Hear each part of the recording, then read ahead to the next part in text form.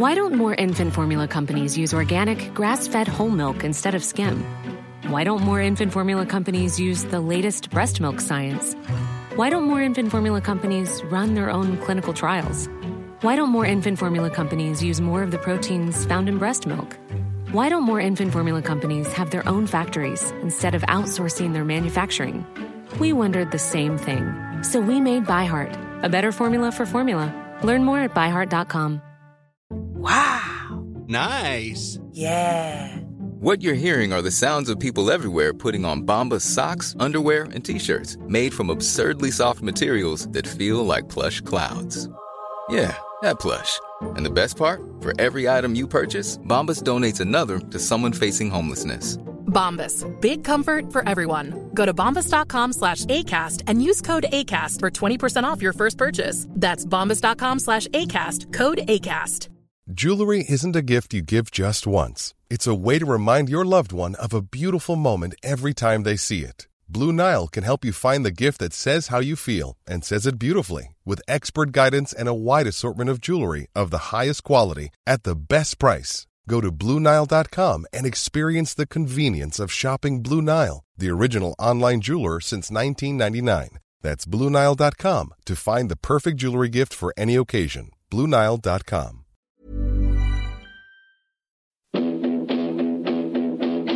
The GA Hour is sponsored by Paddy Power. For exclusive content from their GA ambassadors and other high-profile contributors, check out news.paddypower.com. And when I started running, I suppose I didn't stop, and when I got the chance to go, I said I should go, and so I opened up. We're only the small little fish out there, so we are, and we're trying hard to make it through. But it's hard to get the breaks when you're the smaller fish. Because I love this county so much, you know, and it's just, I'm delighted that the lads did it for the people I'm over today, because like I'm heartbroken. So finally, lads, after all the shadow boxing, we know the quarterfinals. We know the next three quarterfinals. One quarterfinal obviously is over. Cheddar's here with me in studio, and Brian is on the phone. So Wexford have to go to Galway after their great win against Kilkenny. So the way these leagues have worked out, Dublin top in Division 1B is thrown a complete spanner into the works. So Wexford, after coming second in 1A, have to go away to Galway, which you would think they might have avoided Galway after having that good result. Tipperary, after being almost favourites for relegation, now get Dublin, because Dublin topped 1B, and they get home to them, and Clare and Waterford are going to toss. So Waterford, after coming back against Galway and getting a goal in the last minute, their prize is a tougher match than what they would have got had they lost to Galway. Arguably, there could be Clare away instead of Wexford at home. So that's it all in a nutshell. All the three quarterfinals are going to be played next Saturday and next Monday. We don't know that yet at the time of recording. So obviously I think they're all down for Saturday now. Are they all down for Saturday, Brian? Water won the toss and they have home advantage.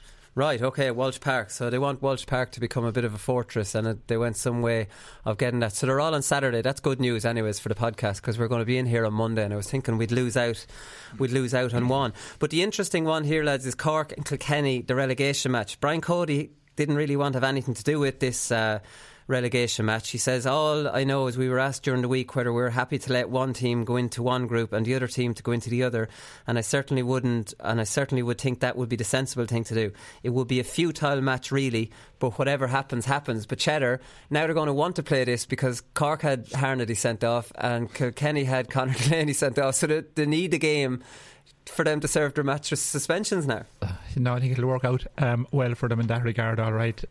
Look, I think that they might like the game anyway. I know it's only another week, but it's another game under the belt for both teams, really. I suppose. Bear in mind that the Munster and Leinster Championships are starting pretty quickly. May the 11th, May the 12th will come around very quickly, and they're going to have to give some time to club games and that. So if you're a county management team, you probably would welcome the game, although it doesn't have any bearing on anything as such.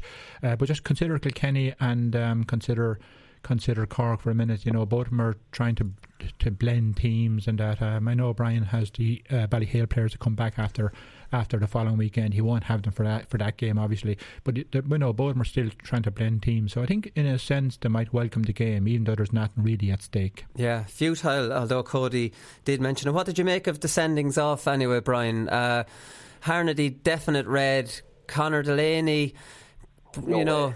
You know what? I knew you'd say no way to Conor Delaney. You don't mind this old jab into the stomach or whatever kind of stuff goes on. You see that as part of the game, right? No way that's a sending off. Come on, like, where will it end up if that's a sending off? And I know Don Lowe came out last night and said Leonard Law and Bugler agreed with him, and it was all too much agreeing for my liking in that. No way that's a sending off. I know he retaliated slightly, but yellow card, get on with the game. Throw it in if you want to.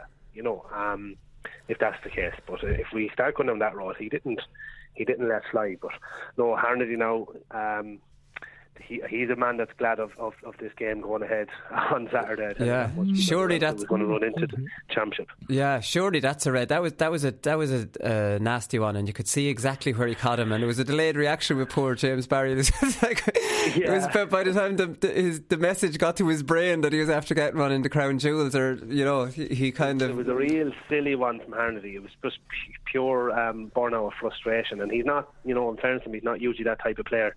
But he had no choice but to walk after hitting them then. It was actually a funny one, Cheddar, with Bugler talking about this last night, because I have a very, very vivid memory of him doing the very same thing down in Wexford Park. Remember the Clare-Wexford replay, I think it was, back in, it was a 14, the year after they won the All-Ireland. He did the same thing, drove the butt of the hurl, and he got away with that. Do you remember that happening? Yeah, Conor Delaney's wasn't as extreme as Bugler's was that year. Look, I disagree with both of you guys, actually, to be honest with you. I think when you look at Seamus Harnedy, I actually looked at this again in the replay. You know, what was he looking at? You know, both players reacted to something, and you know, obviously it's extreme. But I don't for a minute think that Seamus Harnedy meant to do what he did. He flicked his hurley back, wasn't looking where he was going. And you look, it's a dangerous thing. He could have struck him in the face or anything like that either. I'm not saying that.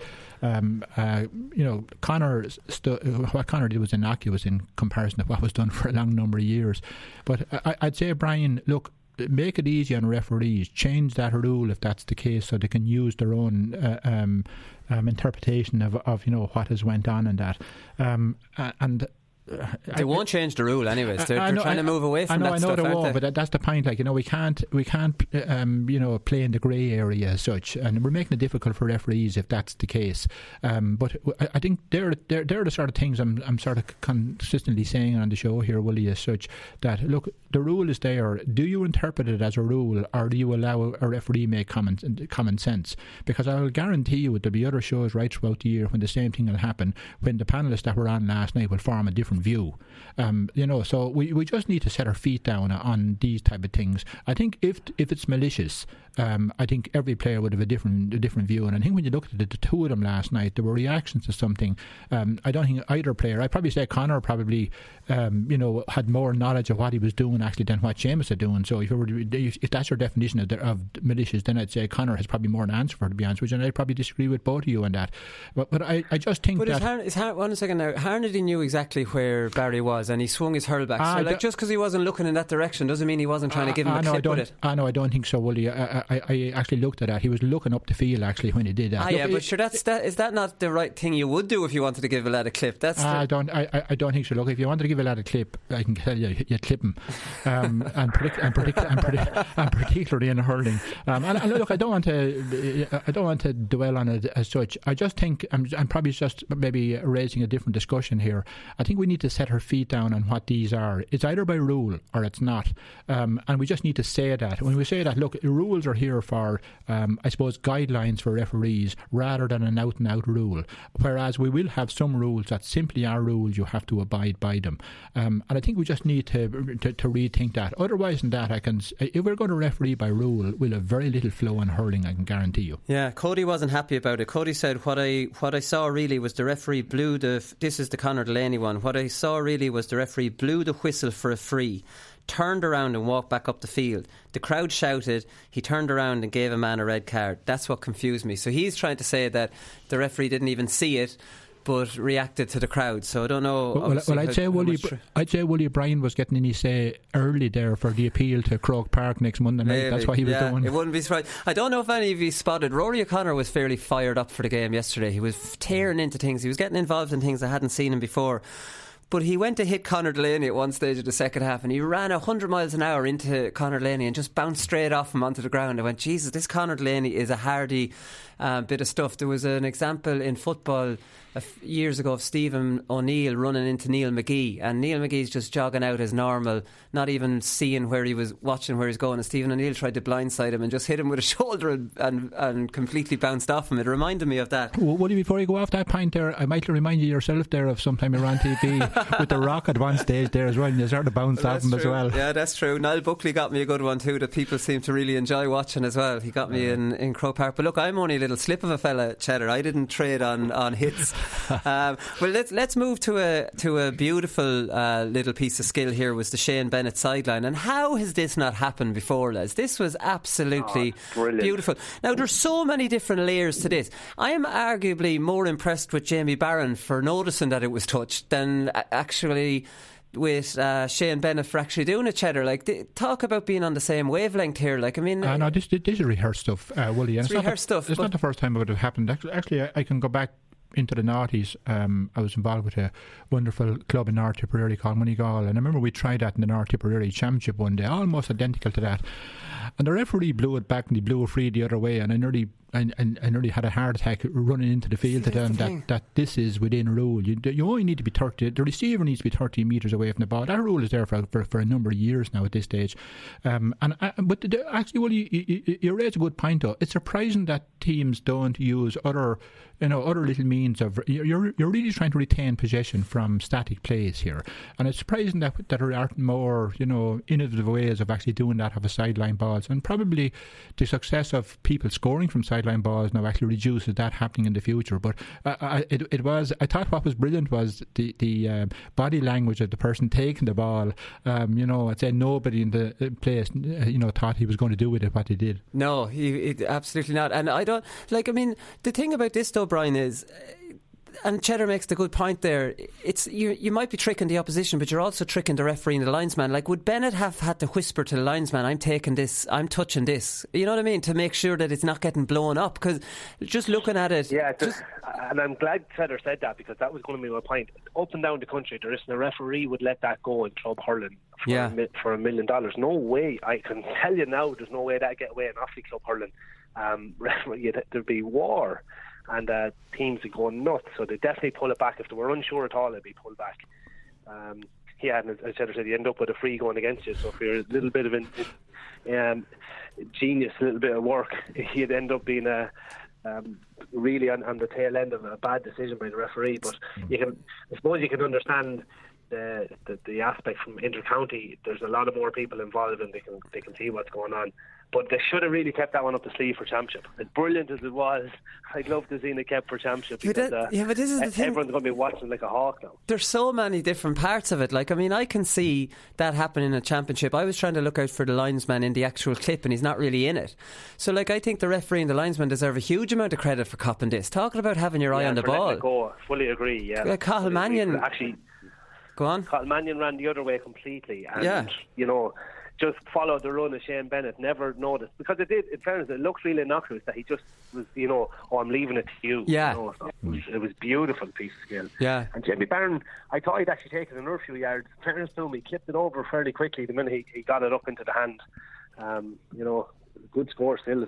Yeah, would you be doing that kind of in training? The real enjoyable part of training is, well, probably not anymore now, because they're all doing their rollers and their stretches and they do their warm-ups. But I used to love the 15 minutes. Training would start at 7:30.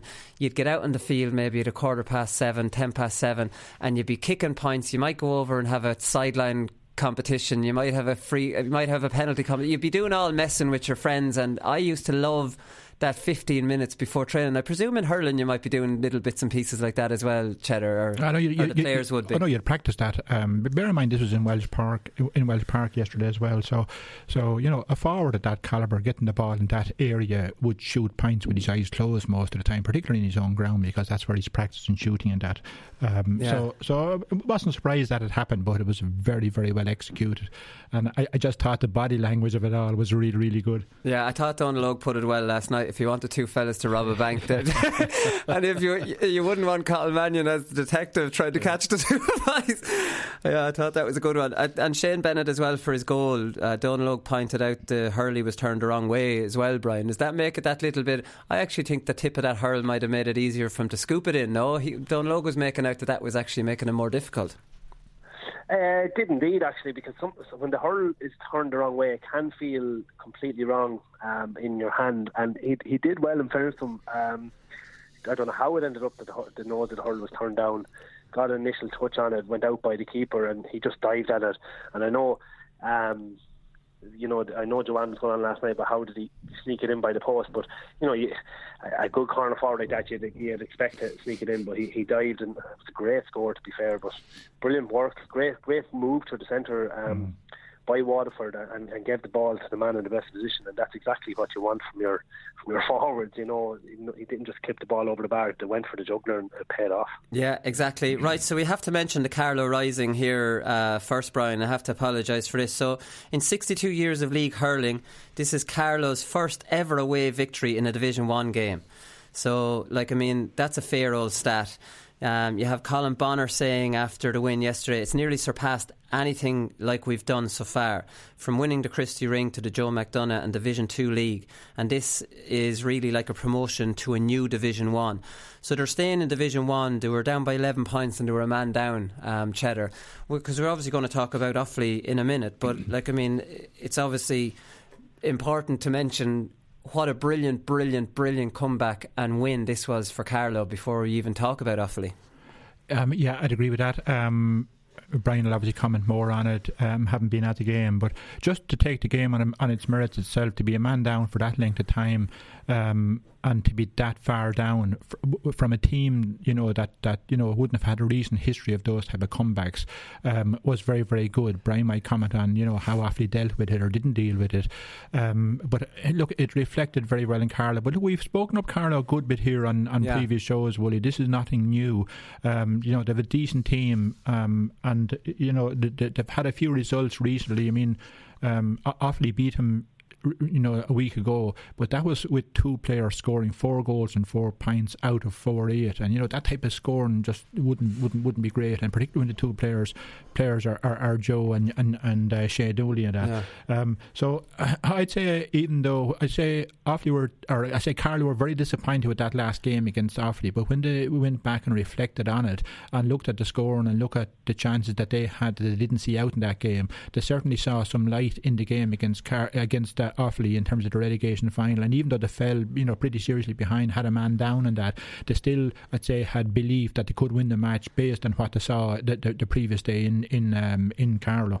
So how bad was it then, Brian? How did Offaly use the extra man? I know the 2 Carlow goals were kind of fluky enough, but that's poor defending, to not be able to defend high balls in like that as well. I don't know where to start with it. Maybe how did they conspire to lose this game?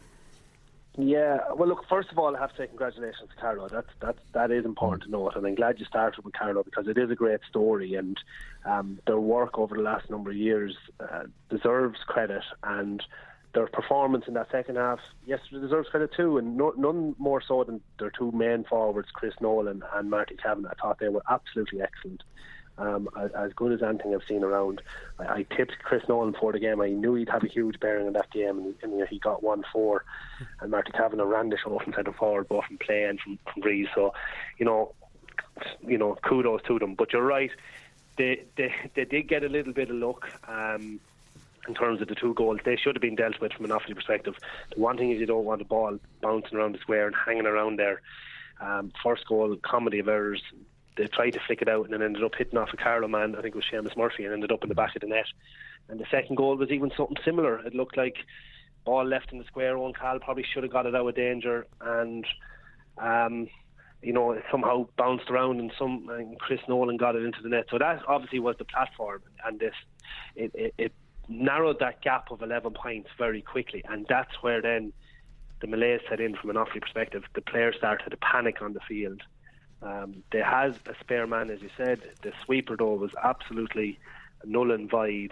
The players themselves switched off. It was almost like they were all hurling as if they were the spare man. Ball watching as opposed to marking their man. That actually, I was pulling my hair out at times yesterday, just watching, the 5 defenders that are marking their forwards.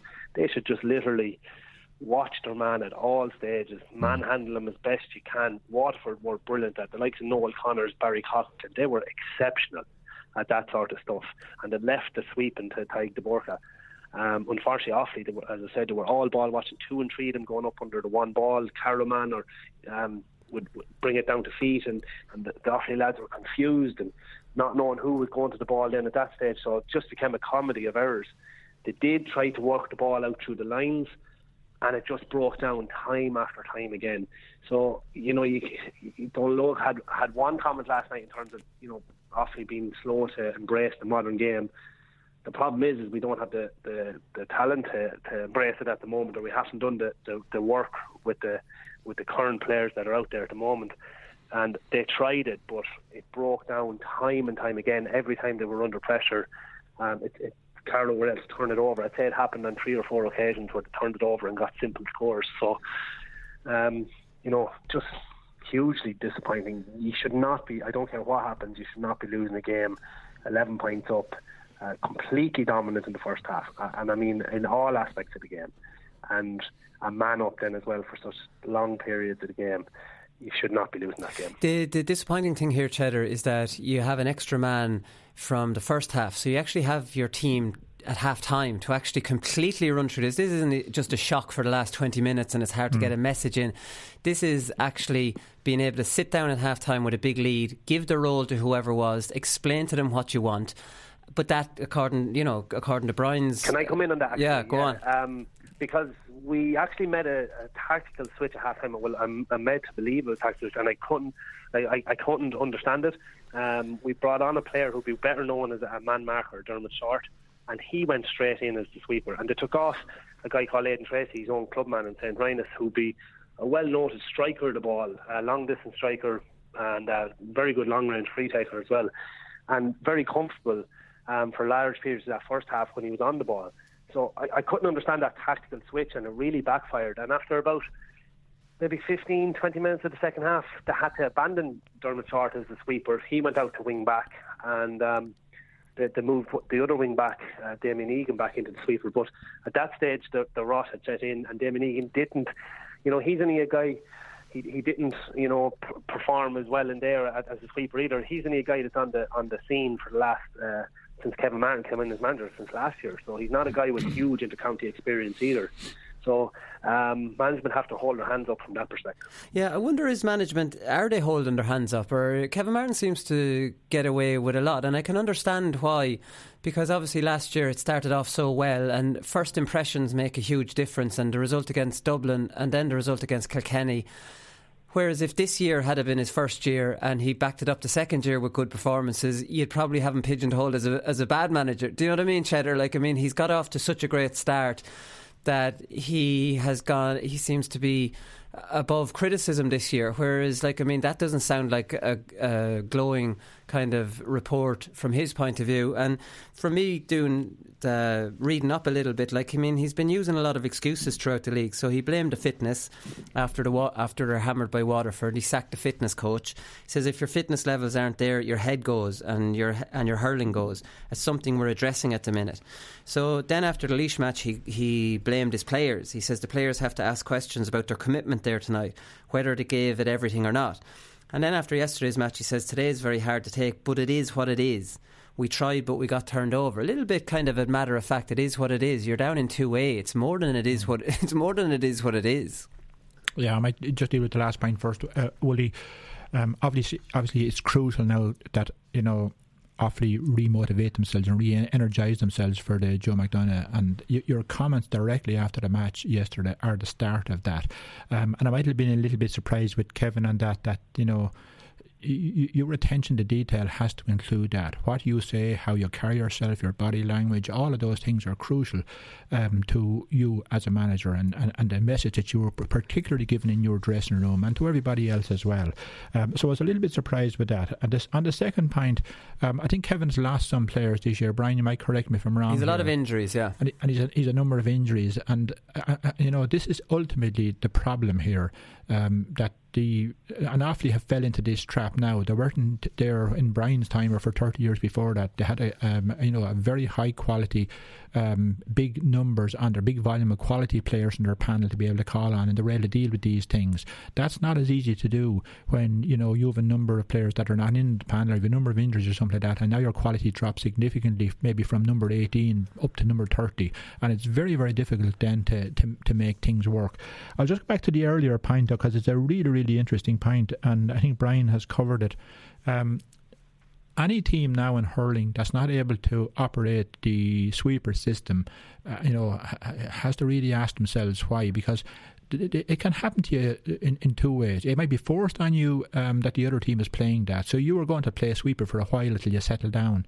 Or like yesterday, you may have a player, or they may have a player sent off, and you will want to use your sweeper for a period of time anyway, until you sort of establish yourself in the team. You might want to push somebody up to midfield then, or up to the forwards after that, if that's what you chose to do. But the type of player that you use for that is absolutely crucial. And the other thing is that the defenders play their positions and play their man. Just because there's a sweeper there, they cannot absolve themselves responsibility for their job. Everybody does their job, and the sweeper does his job. And when you look at David, when you look at the way Wexford play, if you wanted to look at a good way to be able to play this, well, if you wanted to play it, well, look, here's how it should be done. And I'm surprised what Brian has said, because I would have known the players that he's speaking about here, and you certainly wouldn't have seen him as the sweeper type material, where you need to be a very good reader of the play, very, very good vision of where the play is going to break, and that you need to be really, really quick to move into the breaking ball. You need to be really, really quick at securing ball, particularly off the ground, and you need to be really quick to break the line, get front foot, get out in front of their players, and be able to distribute good ball into the forwards.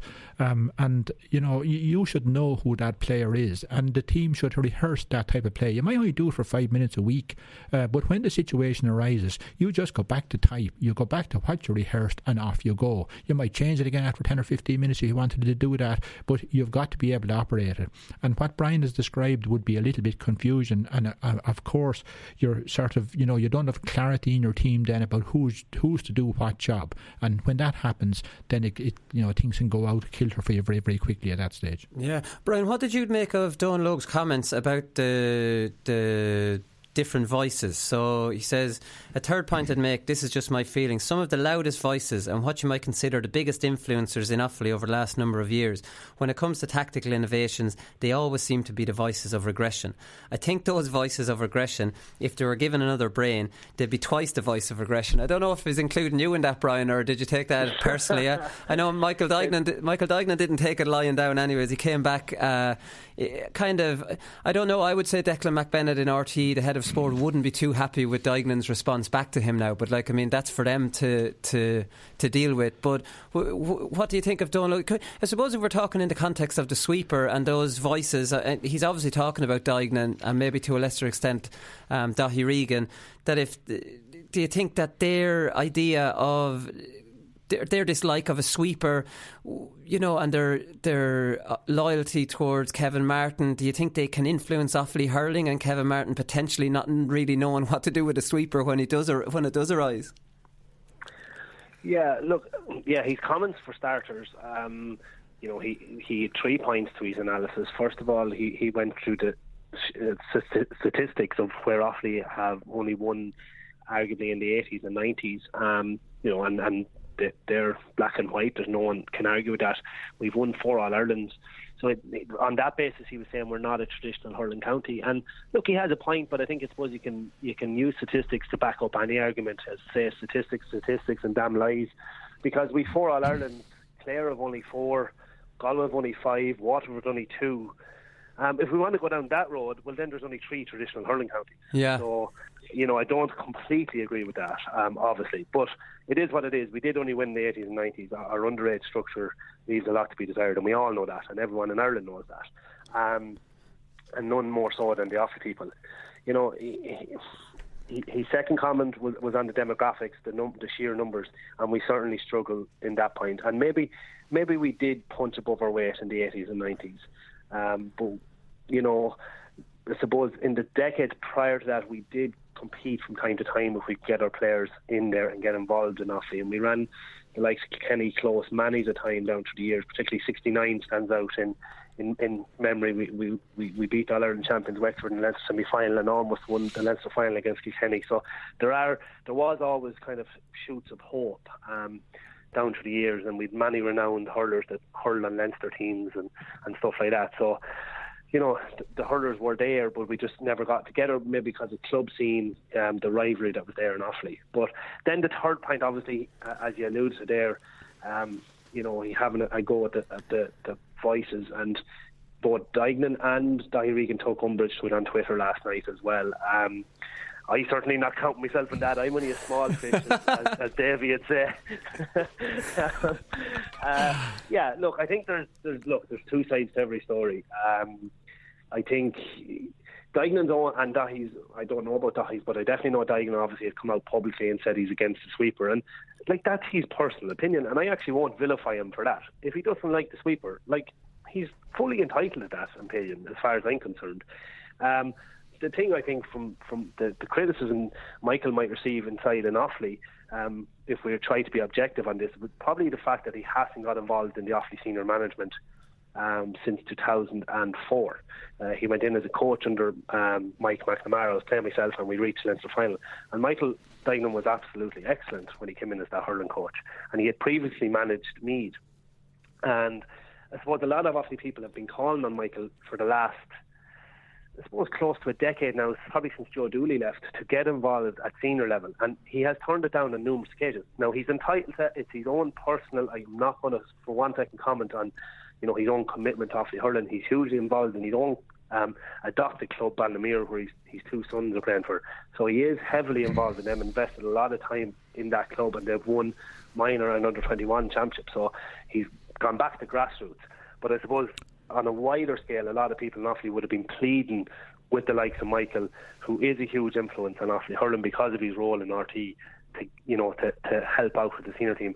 And as I said, it's his own prerogative not to get involved there. Yeah, what do you think, Cheddar? Do you think Donald Logue didn't need to go there? On the third point. Look, I think he was selective in his analysis, first of all. I'm not so sure that his own county has had a whole lot more success than Offaly in the last 30 years, to be honest with you. So, you know, I think you need to look at that in a wider context. I think the second point about the demographics, they are the demographics, they are the real problems for Offaly now and for Leash and Westmeath and Carlow and maybe to a lesser extent Antrim. Your real hurling hinterland as such is not big enough, and it's not populated enough to be able to produce enough quality players. I'm just going back to that point the whole time. I take Brian's point as well. Look, it's not a sweeper really. I know you're only using it as an example, Wooly, but I suppose the way the game's played tactical now, even if you just want to call it a defensive screen where you actually win the ball back and work the ball back up the field again and make it less difficult for the opposition to score, is probably a little bit more sophisticated now than it certainly was than when I was playing. And even maybe Brian might agree even in Brian's time. So you do need to. You need to be, and look, the players will want to look for that as well. You have the likes of Owen Carl. I saw Owen Carl playing in goal below in the Fitzgibbon Cup final there a couple of weeks ago. So there's a lot of Offaly players playing at a very, very high level, and if they're seeing that type of coaching and that type of game planning at Fitzgibbon Cup level, well, they'll expect it in their own county as well, because that's, I suppose, where the game is going. But I just think Wooly, and I just think Brian, be very, very interested to hear Brian's views on this. There's a lot of things going to happen here now with Offaly, and they're probably starting to happen already. And this is, I suppose, if we were looking at business, this is called the business downward spiral. And it's very, very difficult to pull yourself out of this. You know, a lot of things happen here. Enthusiasm dwindles, energy flows out the door. You're getting a little bit more distrust. People are not sort of talking to one another. Then people will get very entrenched views and they won't take risks and all of that. And I can tell you, there's a whole pile of literature about business and this, and I suggest that it would be a good place to start. Is how do you arrest yourself from this type of a spiral? Offaly certainly have the base to make this work, and the recent history, even though it won't win matches for you, but have that confidence about having scaled the hill before and got to the very top would be very, very beneficial to you. And I think it would be And I think, you need to get to the root of the problem here. There's no point in talking about something unless you really, really know what's the root of the problem and what do we need to fix here. But I think one of the things, and there's no point beating around the bush about these things here either, you need to talk hard talk here. And I'll go back and I'll reference back to that saying about the business downward spiral. Almost in all of those cases, and there's a huge amount of literature about this, it's the CEO took his eye off the ball, became less aware of the issues and all of that at that time, and then the company gets into a free fall, and in a free fall you will stay. And there's a huge amount of literature about a lot of really great companies who took their eye off the ball and suddenly they just fell apart and they went out of existence. So I think that's the first thing, and one of the things is to be aware, find out what is the problem, start talking to people, and until you do that, you're never going to get to the stage of actually having the strategic plan in place to actually get there. And look, there's a lot of things need to happen to arrest that. This is not going to be easy, and it's not going to happen it won't actually happen on its own by quality coaching. And I know Brian mentioned this before in terms of the clubs. Clubs need to get their act together in terms of coaching and all of this. That on its own won't work because you've just fell so far that, the confidence and I suppose the enthusiasm to get involved in Offaly and hurling, whether that's from parents or coaches or players or whatever, is gone so far at the minute that a good coaching and games plan in the county probably won't pull this back. It's going to need an awful lot more. This is open heart surgery time here, as I would think, for Offaly hurling. And when I say that, I say it with regret. But I also say that that's no different than Laois. It's no different than Westmeath. It's no different than Carlow. It's no different than Antrim. I've been, banging this board for a couple of years on this, and unless we might talk a little bit more about that, Willie, because it's such a critical thing at the minute. And look, I'm going to throw something else into the mix here. We've changed the league structure for next year. We've changed it on the whim of top counties who said that the league as it's structured at the minute doesn't give us an opportunity to blood players. Nobody ever asked about, is the league good for the developing counties at the minute? And I think, look, Carlow have proved it. It's great. So we're going to put Carlow now into a championship, and more importantly, we're going to put Westmeath into a league next year, where hopefully they don't, but it would look like that they're going to get a number of pretty serious beatings. Now you're back to where you started. So what was more important for hurling people? Was it to allow Brian and John Myler and Liam Sheedy a chance to blood a couple of players in top counties who were regularly winning All-Irelands, or was it to try and rebuild the game in the Offaly's of this world? And somebody needs to do the hard talking here and call out these people about these serious issues. So who's going to do that talking? Going to go off topic here because I was actually holding some of this for Thursday, Brian. I'm tired of hurling punditry in a lot of ways, and I'm tired of the high profile pundits because all they do is cheerlead the sport, and they don't ever get down and dirty, and they completely ignore the struggles of other counties, and are happy for a championship to be played with 8 teams, 9, maybe 8 or 9 teams. And for me, if that was football, there'd be up in arms about what's going on. You look around for talking points for the hurling show, there's never anyone giving out, there's never anyone holding. Like, this league is a disgrace. It's a disgrace that it's been restructured. For what? To throw Westmeath as lambs to the slaughter, like Cheddar says, so that the others can actually use the league as a warm-up competition and they don't have the threat of relegation. There'll be never relegation from 1A now anymore, because it's just going to alternate as the Westmeaths will just be humiliated every year. Whereas the way we had it was there was a nice little mini league between Offaly, Laois and Carlow at least, and then the reward of a league quarter final, which Laois obviously didn't use too well, but we'll mention that in part 3. Where are the dissenting voices? Instead of Duignan and Donalogue, and it was nothing more than petty squabbling between what should be colleagues. Is that, and to be fair, I have to say Donalogue, at least with his Offaly analysis, made that show last night some bit interesting, because it was the most boring show I've seen in a long time. When are we going to see a bit of life around the hurling pundits that actually want to improve hurling to at least 12, 13 teams and hold the GAA to account like the football pundits do? Yeah, and I've been banging this drum for a while, and I am glad Cheddar went to it as well, and I thought it mightn't be for today's conversation also, but I find the hurling, probably because I'm coming from Offaly, it's elitist. the top teams have climbed the ladder and they're pulling it up after them. Yeah. And it drives me mental. The Munster Championship is sacrosanct. You can't touch it. The 5 teams are there, and they're 5 of the top teams in the country, don't get me wrong, but they practically can't be relegated, because even if they finish bottom, the only way they can go into relegation of any sort is if Kerry win the Joe McDonagh. They won't even let Kerry into the Joe McDonagh. We had to cater for Kerry in the Leinster Championship. Yeah. The Leinster Championship is the rest of Ireland Championship, as I say. We welcomed in Antrim, we welcomed in Galway. Okay, it took a bit of time, but at least we went somewhere with it, and we've continued to allow that to happen. And at least now Galway are getting their home games, but we're also holding back because of the strong Munster counties making this decision, and that's the way they want the Munster Championship. We're making Offaly, Westmeath, Laois, who else is there? No, Carlow are in the Leinster now. Yeah, so those 3, for starters, they can't even play in the Leinster Championship. Like, it's a crazy situation. It drives me mad, being honest. I think Eamon O'Shea had a brilliant idea a couple of years ago, and he was talking about playing your Leinster and Munster straight, knockout championship. You can even have your round robin system, like happened a couple of years ago in the Leinster, for the 6 teams that I think are more or less on a par. The 5 that are currently in the Joe McDonagh and Carlow, I think those 6 teams are on a par. And if they play their round robin system and then feed into the Leinster Championship, and then thereafter you could have a kind of a Champions League style 4 groups of 4. And the top 2 teams in each group go into the A Senior All-Ireland quarterfinals, and the bottom 2 go into a Senior B All-Ireland.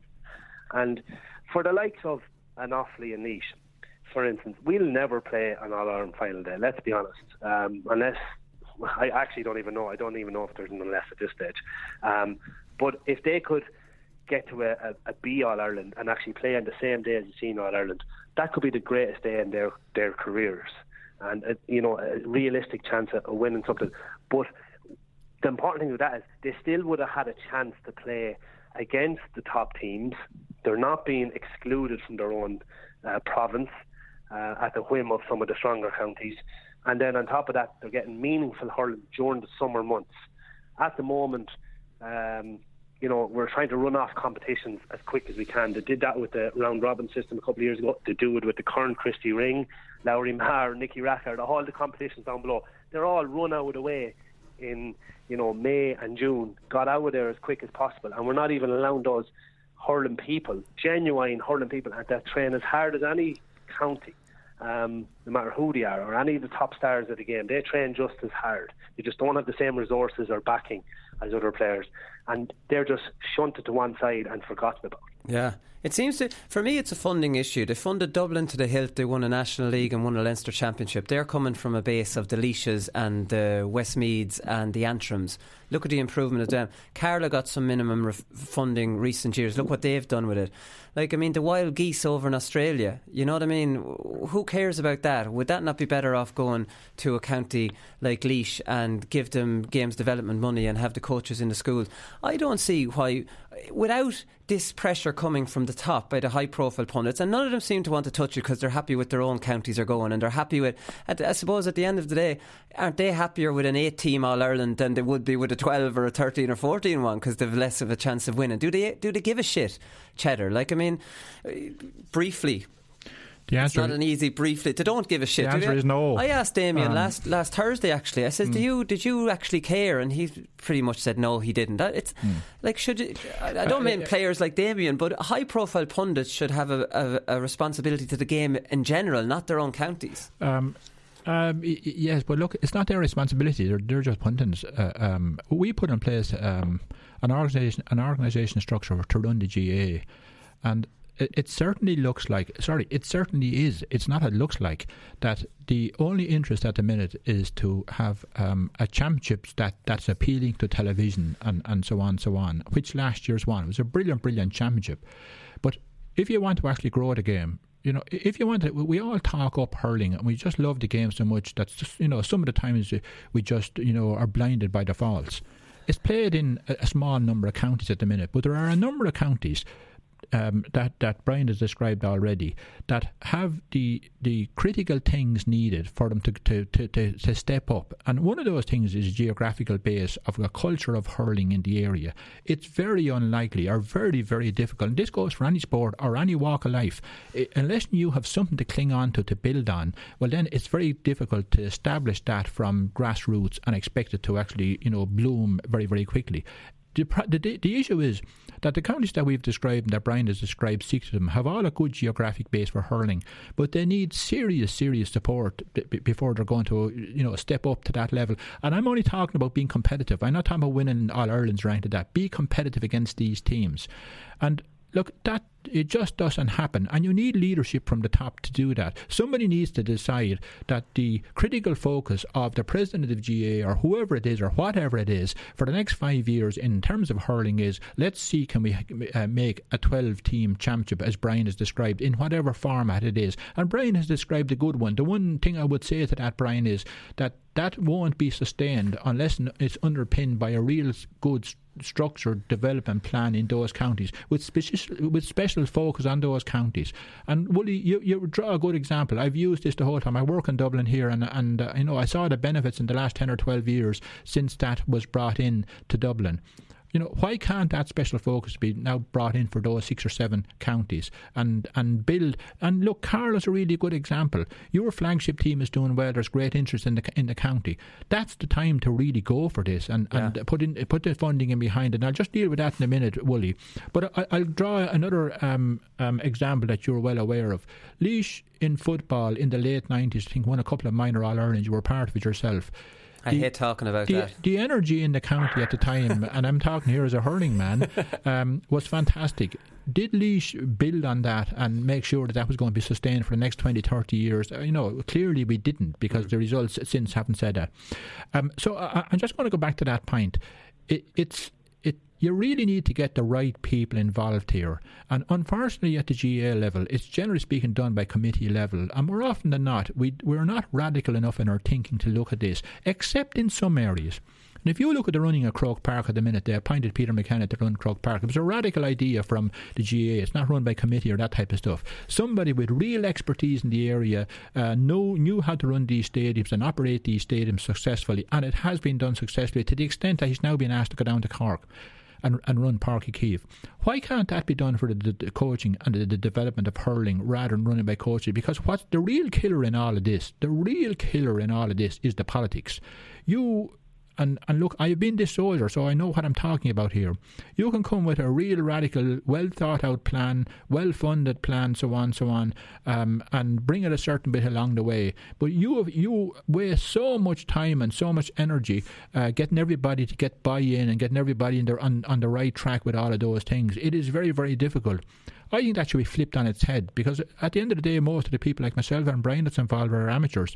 Why cannot we get somebody with a strategic vision? He doesn't need to be an ex-hurler. Actually, I'd probably prefer if he wasn't, with a real strategic vision of how to make these things work. There's a pugs of experience in other sports here to do this. And I asked the question is, why do all the professional sporting organisations have a director of soccer or rugby or something like that? Why is that model good for them, but we're clinging to the same system at committee level and committee-driven things in the GA when clearly they're not working for these counties? And clearly somebody has got to take accountability for the lack of growth in these counties. And I can say with certainty that in all of the large urban areas, and I'm a Port Lisa man, I can say this, and Brian, you may confirm this for Tullamore as well, that the pressure on hurling is I think hurling will never recover in some of those larger urban areas because of the pressure of other sports, and that's really driven by hurling is a very technical game. You can go out and coach, as I see every night of the week. You can bring 20 or 30 kids out to play soccer. I could bring out 20 good sheepdogs and they'd play soccer, to be honest with you, because there's no real it's a serious issue. Now the issue I'm saying here is, and Brian, this is what I'm saying about Offaly, that when you get into that apathy, parents and children will pick the easiest path for their kids. This is a really important point, I think.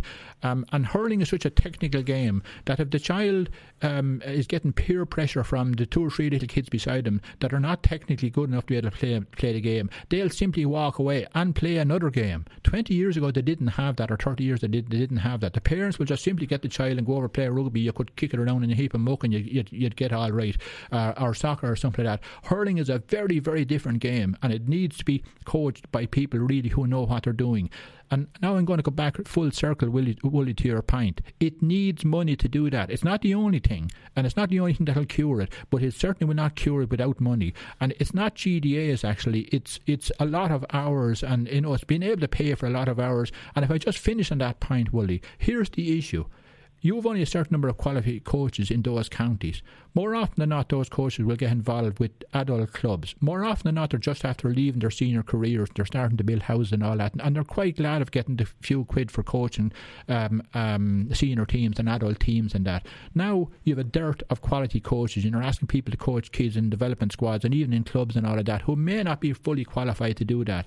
And that's where the finance comes in. It's not about GDAs, because, to be honest with you, they don't really work. They can work 37.5 hours a week, but it doesn't really work as well as if you had a bank of hours funded by the GAA and funded by the county board, and not letting the county off the hook here on this either.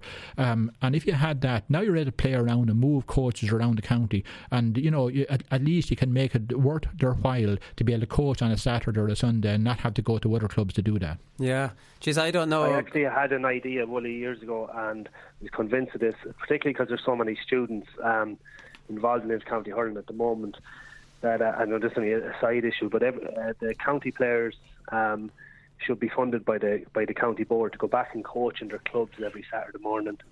I know some clubs will have more hurlers than others, and we can share them out among the clubs, but get involved in the clubs, train them up, get them all to at least level 1 coach, and have a plan in place, and put out your best hurlers you have on show in the county. Get them back out involved at the grassroots of the clubs, and it also will give them a bit of money, because they're investing a huge amount of time in their inter-county careers. They don't really have the time to hold down part-time jobs as well as playing hurling. And you can't go work in a pub on a Saturday night, or even holding down Saturday jobs. It's not great. So I just think it could be a win-win situation. It was a very simple thing that at least would have liked to have seen trialled. If it didn't work, fair enough. But I think there's been lots of good ideas. I know Cheddar had a master plan for Laois. I know I was involved in one with Liam Hogan in Offaly, and a couple of other real staunch Offaly hurling people. But we weren't even given the chance. That's the problem. I don't even, it mightn't have been the best plan in the world, but it was a plan, and it was well thought out as far as we were concerned, the best we could come up with at the time. But we just seem to meet roadblock after roadblock, and that's what drives me more mad than anything. Yeah, needs a revolution. I think Cheddar's the man to lead this. I think the GA could do worse. But I did like the sheepdog. I like the sheepdog one. I was actually holding out. If he says this about Gaelic football now, I'm going to kick him out of the room here. At least you said it was soccer, not Gaelic football. But Brian, on a serious note, what you've just suggested would probably transform a lot of things, but I go back to that point as well, that there's when you're on that sort of downward spiral, there's such distrust about things that it would need an awful lot of organisation. But that just what Brian has just described there would probably make a big difference. Yeah, congratulations to Westmeath, who are going to be playing in the top division next year for the first time in 33 years. So that's fantastic. Joe Quaid, who's a friend of the show, has got them up. They failed last year in the league final and in the Joe McDonagh Cup final, so he's taken them a step further. I think they're lambs to the slaughter. I think it would have been much better them coming up to play Laois and Carlow next year, and they could be in a quarter final. But that's exactly what we're talking about. Congratulations to Wicklow as well, who won the 2B final. So I was kind of tipping Derry, thought Derry might have thrown the game at home because they were through, but I was reminded on Twitter about Wicklow. We'll do something about Wicklow on Thursday's show. So Roscommon won the Division 3A final, and Longford beat Sligo in the 3B final. So congratulations to all them. Right, we've gone way over time on that. We'll come back with Paddy Power performance of the weekend, and we'll try and get in one or two of the other matches.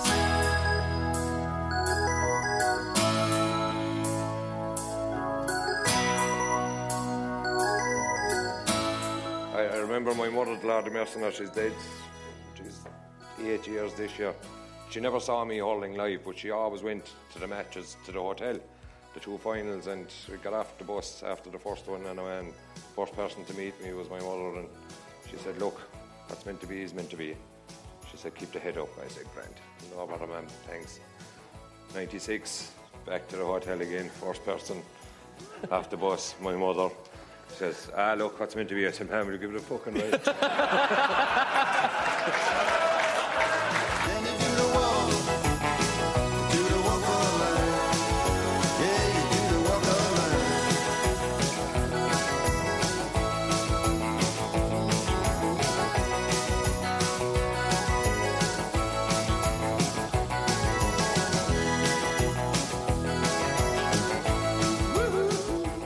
First up for Paddy Power performance the weekend is Garrod Hegarty. Cheddar, you were in Moore Park on Saturday night. I was watching it on television because I was on babysitting duty. Well, not sure you babysit your own children. I don't know what that's called. Just childminding duty. But Garrod Hegarty, I have down here in my notes, he was like a minor playing at under 14 level. He was just on a different physical level and at his ease. And look, this is on current form the best team in the country playing, Laois, who just not really, well, they battled well throughout the field. They just couldn't compete with first touch, the wides, all those things added up, to a really comfortable win for Limerick. Look, Limerick are All-Ireland champions, and somebody has commented on this in the last couple of days. It is very, very difficult to win that, particularly coming from where they were coming from.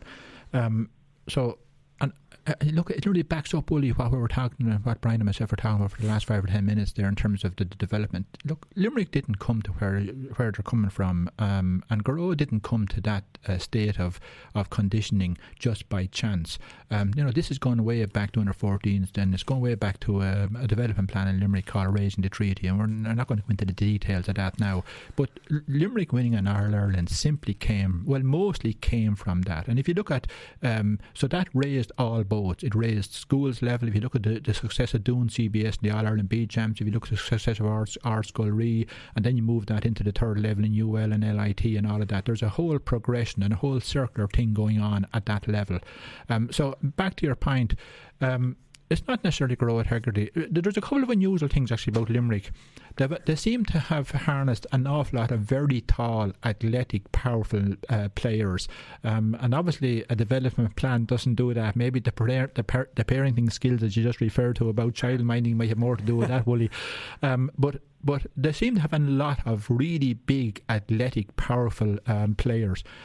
But they're not just that. Their first touch is just something else, and their movement off the ball and their understanding with one another. Clearly, it's that doesn't just come from putting the team together and training them for a year. That takes an awful lot of real understanding of players and how they play and all of that.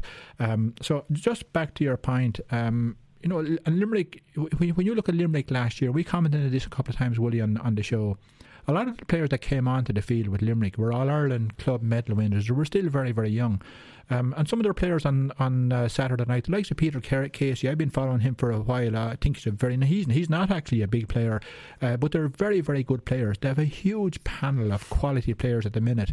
And at the end of the day, you can still only put 15 players in the field, but the dynamic that you have in your dressing room and the pressure for the jersey and all of those things are really the thing that you're trying to get. And I think John Kiley, I think he's in a great position about that, because you don't have to motivate your team as much as maybe you would if you didn't have that level of competition for places in your team, because the dressing room does it itself for you. And he's probably really replicating the Kilkenny model for maybe 20 years, that there was such pressure for places that you were always looking in the wing mirrors. I think Tommy Welch made that one, or JJ made that comment. No matter what year you were playing with Kilkenny, you were looking in the wing mirrors because you were afraid somebody was going to pass you out and grab the jersey on it. So you just didn't allow anybody a chance to do that. So any player coming into the Limerick setup at the minute, if his conditioning levels is not at that level, look, he'll be let go pretty quickly, because there'll be an awful lot of other players behind him. And I think the best illustration of that is Shane Dowling. I looked at Shane for a couple of years, and he was technically a brilliant hurler, but his work rate and his intensity on the field mightn't have been. It's certainly not is where it is now. On Saturday night, he chased back a Laois player about 40 or 50 metres. He actually caught up with him. Now, that wouldn't have been Shane's form a couple of years ago. So it just tells you that even a player of Shane's class has to work so hard just to try and get on the team. So that drives everybody else. And I just think that, Limerick have something about them that, I think if they really keep it together and mind themselves, I think they could be a real force in hurling for the next 10 years and certainly garner a number of All-Irelands. Brian Cheddar's done a great job there in avoiding talking about Laois, so I'll get you to talk about Laois.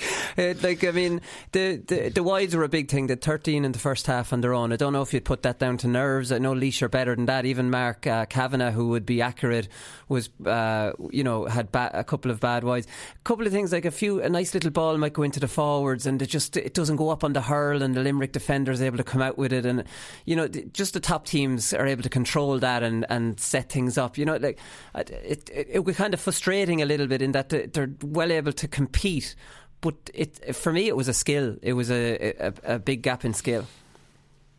Yeah, I was there myself actually. I was commentating for RTE, so I did see it firsthand as well. And yeah, of course, Limerick were impressive. It's not necessarily skill, Wooly. It's actually the speed at which to do it. Limerick attack every single ball and have that pace in their hurling, and especially because they continued so long throughout the year last year, that they're doing it on hard ground and they're attacking every ball and they're all pushing each other on. But Cheddar alluded to it as well about the big players, and we see this in football as well with Dublin, and we've seen it with Kenny Downstairs. That's a numbers thing. They're able to leave off some of the guys that just don't have that physicality. To me, skill is a given at inter-county level. I think, and I don't mean this disrespectfully because I'm going to disrespect my own county here, I don't think the pick of Laois and Offaly would compete against any of the top 5 or 6 teams. They might compete, but they wouldn't beat them, not consistently week in, week out. I just think the game has gone to a new level at that, and I think, fair play to Laois. They did battle hard. They had some poor shot selections. I thought a couple of their half-backs, particularly Ryan Manani at centre-back, was very quick to get a shot off. And I know if I was playing inside, I'd have been tearing my hair out. And, it was tough when you're hurling inside when things like that are happening. But at the same time, they'd only 1 point from play scored in the first half, and that was Lee Clear. A brilliant score, actually, where he came up the field and scored underneath the stand from about 45 metres out. Yeah. But that was as good as it got, really, for Lee. Yeah, it was too far and few in between. Limerick just tied with them for long periods of that first half in particular. The game kind of peters out in the last 20 minutes. It was a bit of a waste of time. But there's also a big story there. I don't know what's going on with Charlie Dwyer. And look, obviously, Cheddar, you had him as a player. Like, he is an exceptional talent, and he got sent off for 2 yellows the week previous and then didn't feature at all. And he was there in the line, he was warming up, he was... I've hurled against that guy, and he is as good as there is around, and they certainly can't afford to be leaving the likes of him on the line. Any word on that, Cheddar? Is that just teaching him a lesson maybe or something? But that's what it looks like to me, or else...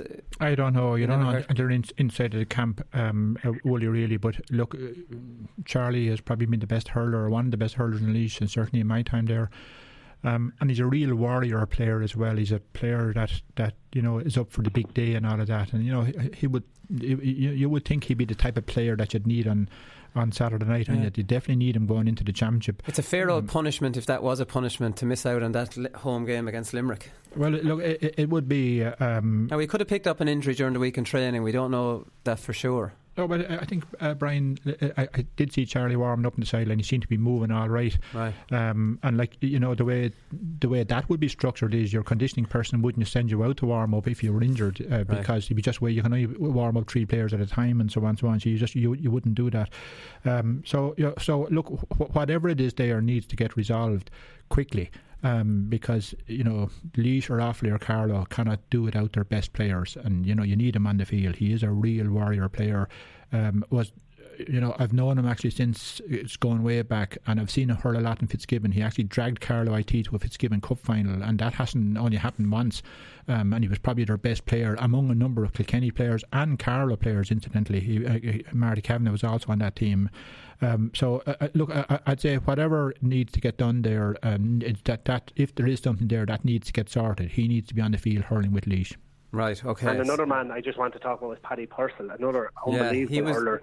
Much more suited to the midfield where he's breaking on the ball. He didn't seem to be himself playing a half forward, and actually seemed to lack a little bit of confidence, because he broke inside the challenge of Diarmaid Burns at one stage in the first half, was bearing down and goal at about the 21 metre line, and Paddy Purcell usually put on the afterburners there and lift the net out of it, and just stalled his own run and got dispossessed really simply. And I just said, that's not a guy hurling with confidence. That's not the Paddy Purcell I'm used to seeing.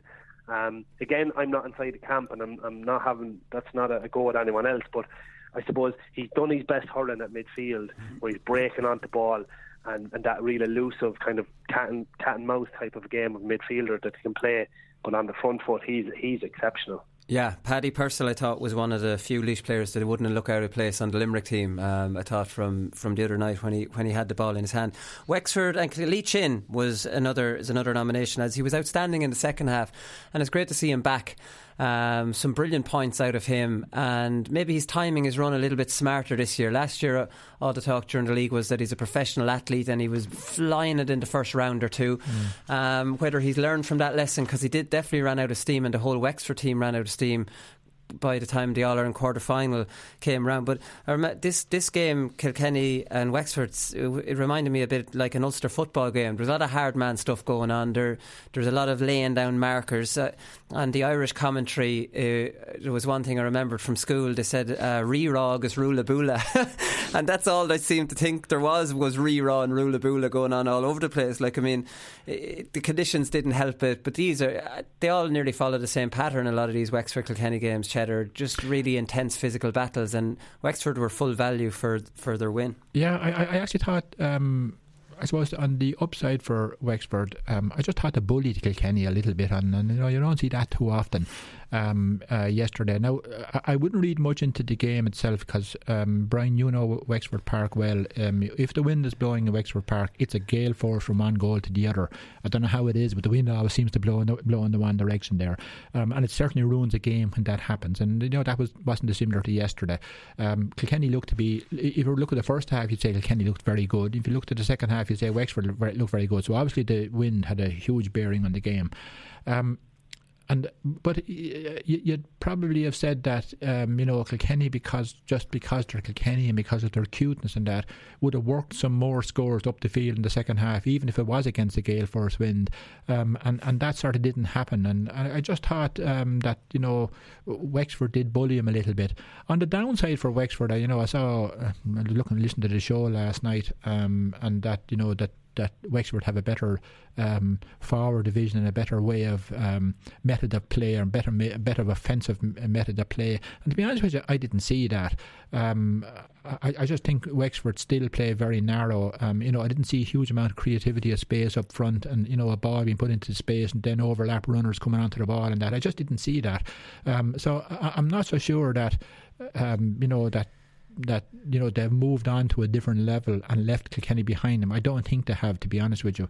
And I think, if we were to take the conditions out of the game yesterday, I think Kilkenny could have very well won the match. So I think obviously it's a brilliant prelude for the championship game down there. And obviously you're right, Wooly. Of course you set down markers individually. Players set down markers on the players are going to be on. Why wouldn't you do that? And oftentimes you'd see that. You'd see some players just seem to have an Indian sign on some great forwards, and it just right throughout their career, that's just the way it works. And sometimes these games, they might serve you well for things like that. Just gain the upper hand physically and just dominate your opponent, and then that's the way it sort of plays out in future games. But I just thought that.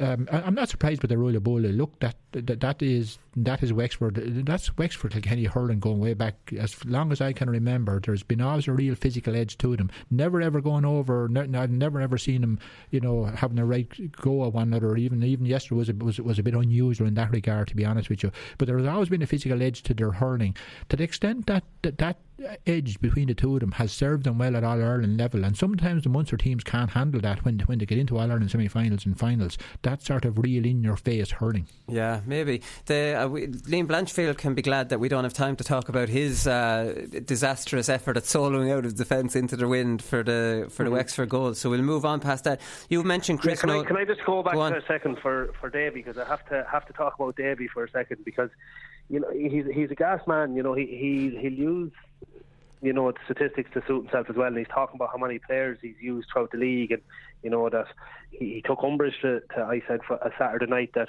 Davy's going for the league. Oh, was that you he was talking about? Yeah, that was me, yeah. And then the next sentence he was talking about he goes out to win every single game. So which is it, Davy? And who are you trying to fool? Of course you're going for the league because you try to win every game. So you're absolutely contradicting yourself when you say that.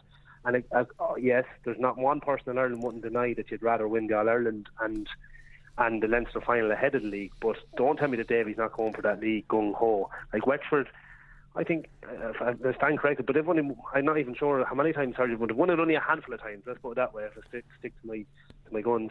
And he would love nothing more than to win this league and going for it. So he's definitely built a stronger panel, there's no doubt about it. He has way more options than he had before, and he has timed the run of Lee Chin, which is a big thing, because he got little or not now Lee Chin in the championship last year. So he is a massive player for them.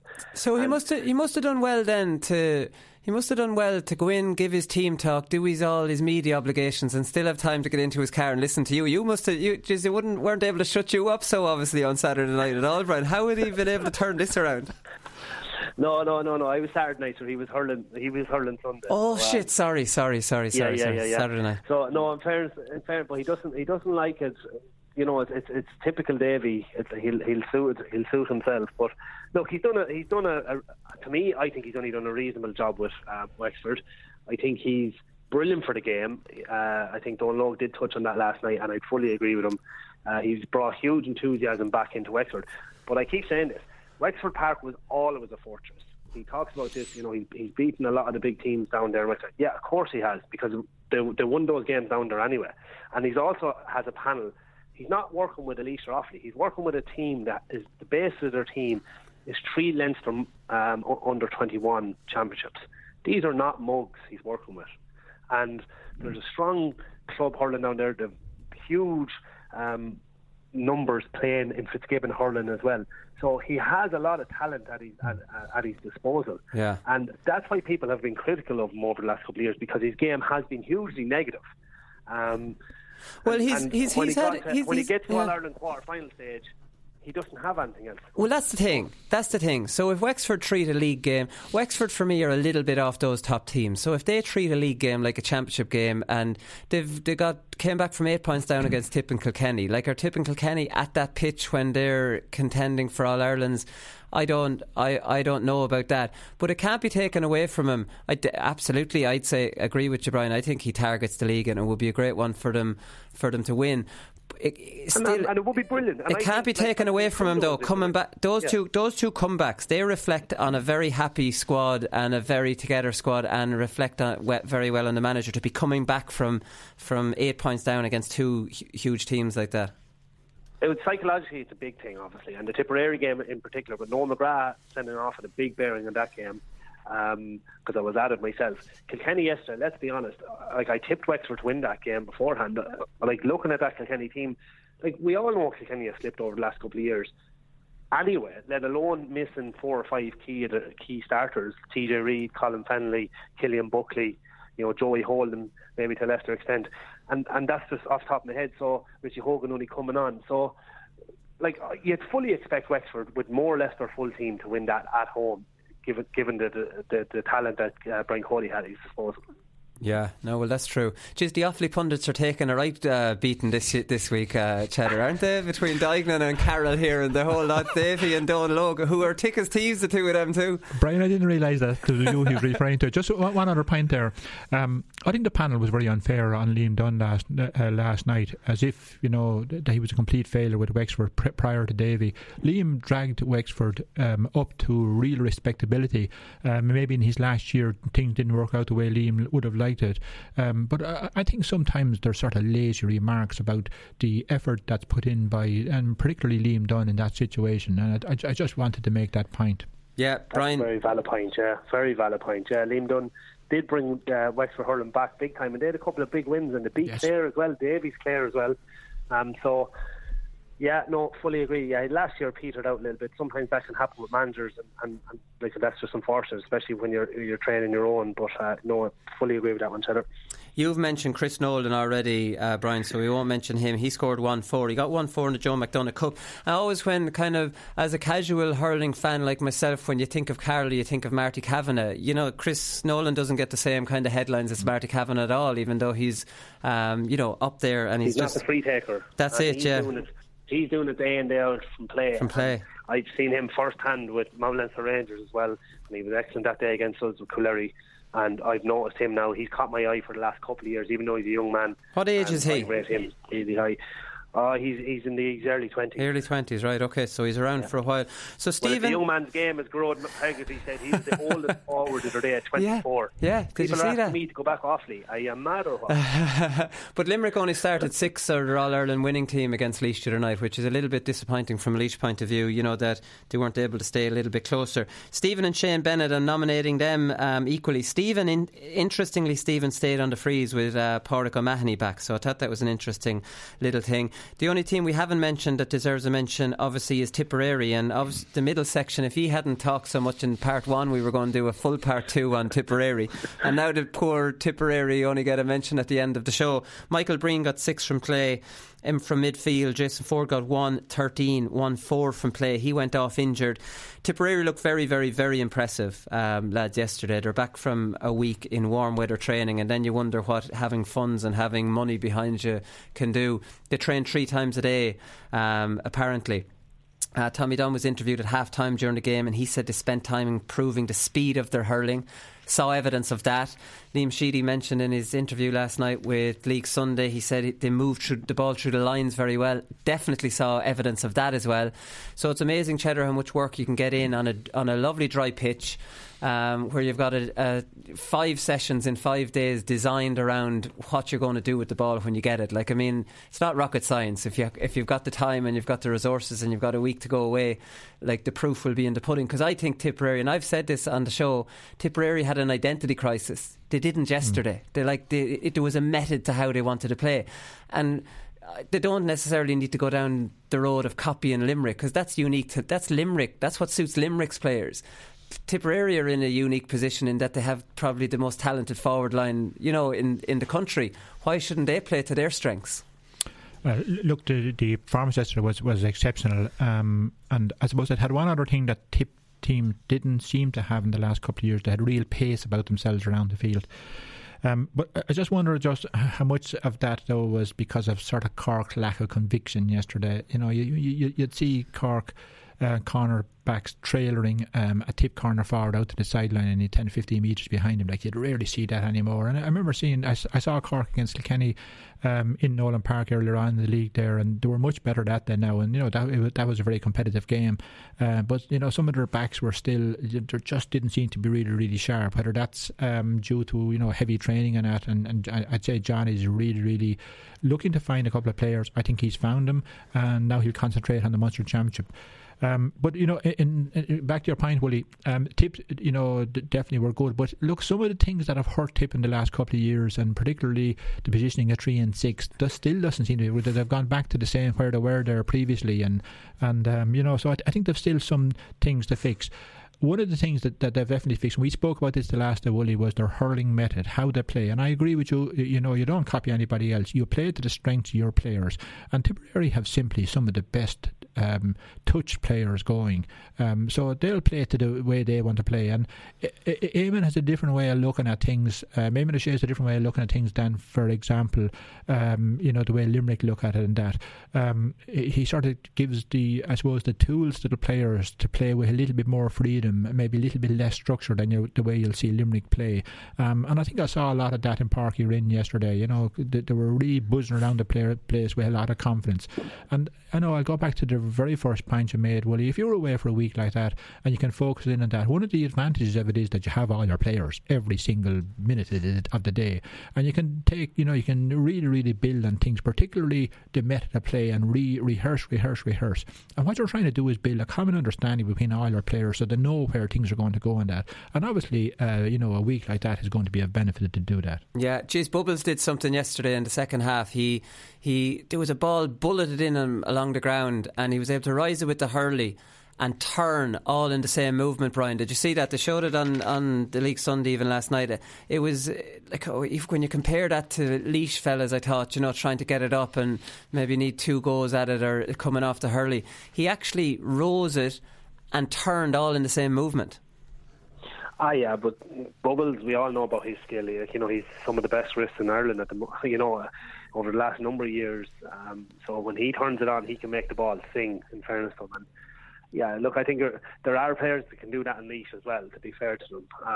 So sometimes it's just the sheer number side of things. And Bubbles has his own struggles as well, because intercounty hurling is a lot more than just being skillful too. Yeah, so, he seems to be definitely buzzing now. Yeah, he's getting back in there now. Yeah. It's good to see that. But look, Sheedy's very good at that, getting players back in and getting confidence in them. And I think Shane Bennett was in a similar situation under Sheedy when Sheedy first took over with Tipperary as well. And so you see the player that he turned out to be in the end. So they've huge talent, some of these players. It's just about getting probably the final piece of the jigsaw for some of these players for intercounty hurling when you want to win All Ireland, obviously. Yeah. And that's what they want. But you touched on it, it's another story we probably can have another day, but the whole idea of going away on a training camp and the benefits of that, they're huge. And we were away on one prior to winning a National League title against Wexford. Actually, hilariously, a Division 2 title against Wexford and in 2009. But that was a brilliant camp and great for the speed of the hurling. And I mentioned that earlier when I talked about Laois and Limerick. It's the speed of the hurling, and you're able to repeat that. Those training camps are fantastic. Yeah, no, definitely are. Cathal Barrett was back as well, and he did a great job on Patrick Horgan. He's a real spoiler that you need, isn't he, Cheddar? There's definitely devilment in him. But it just before we finish up, it's the balance in that forward line. Niall O'Mara played centre half forward and was buzzing all over the field, it looked like to me. Jason Ford was wearing 12, but he was playing at full forward. Shane Callan was out around the half forward line. He's trying to find the right balance there. Your man Morris has a bit of life about him. He's in the corner. Bubbles can make like a talk, like Brian is saying, and I don't know. Bubbles nearly you say go do what you want to do. Don't curtail him to a corner at all. So, looking at those 6, and you have John McGrath who maybe wasn't at his top form. Looking at that, the fashion now is to have a working half forward line. I'm not sure that is necessarily Tip's kind of correct blend, is it? I don't think it's the fashion, Willie. Just keep referring back to this point. You play to the strengths of the players that you have, and asking Bubble to track back the field, it's unlikely to happen. I know you're not being smart. I'm not being disrespectful to Bubbles. I love seeing him play. He's an incredible hurler. So is what I think this is what Eamon O'Shea will bring to this team, and Brian has referred to what Liam will bring to it, and it's that I think what Brian has said is really important here.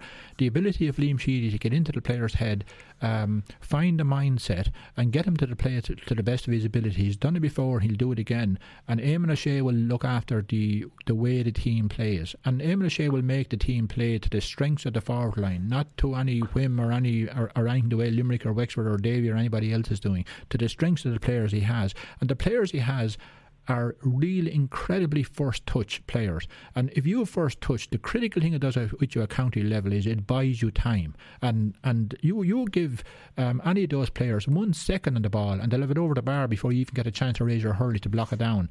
So he is a different type of player certainly than probably any other county, to be honest with you, at the minute, and they're a serious team. I do think though that when they play a structured team like Limerick will open up the spaces in that full back line and the channels again.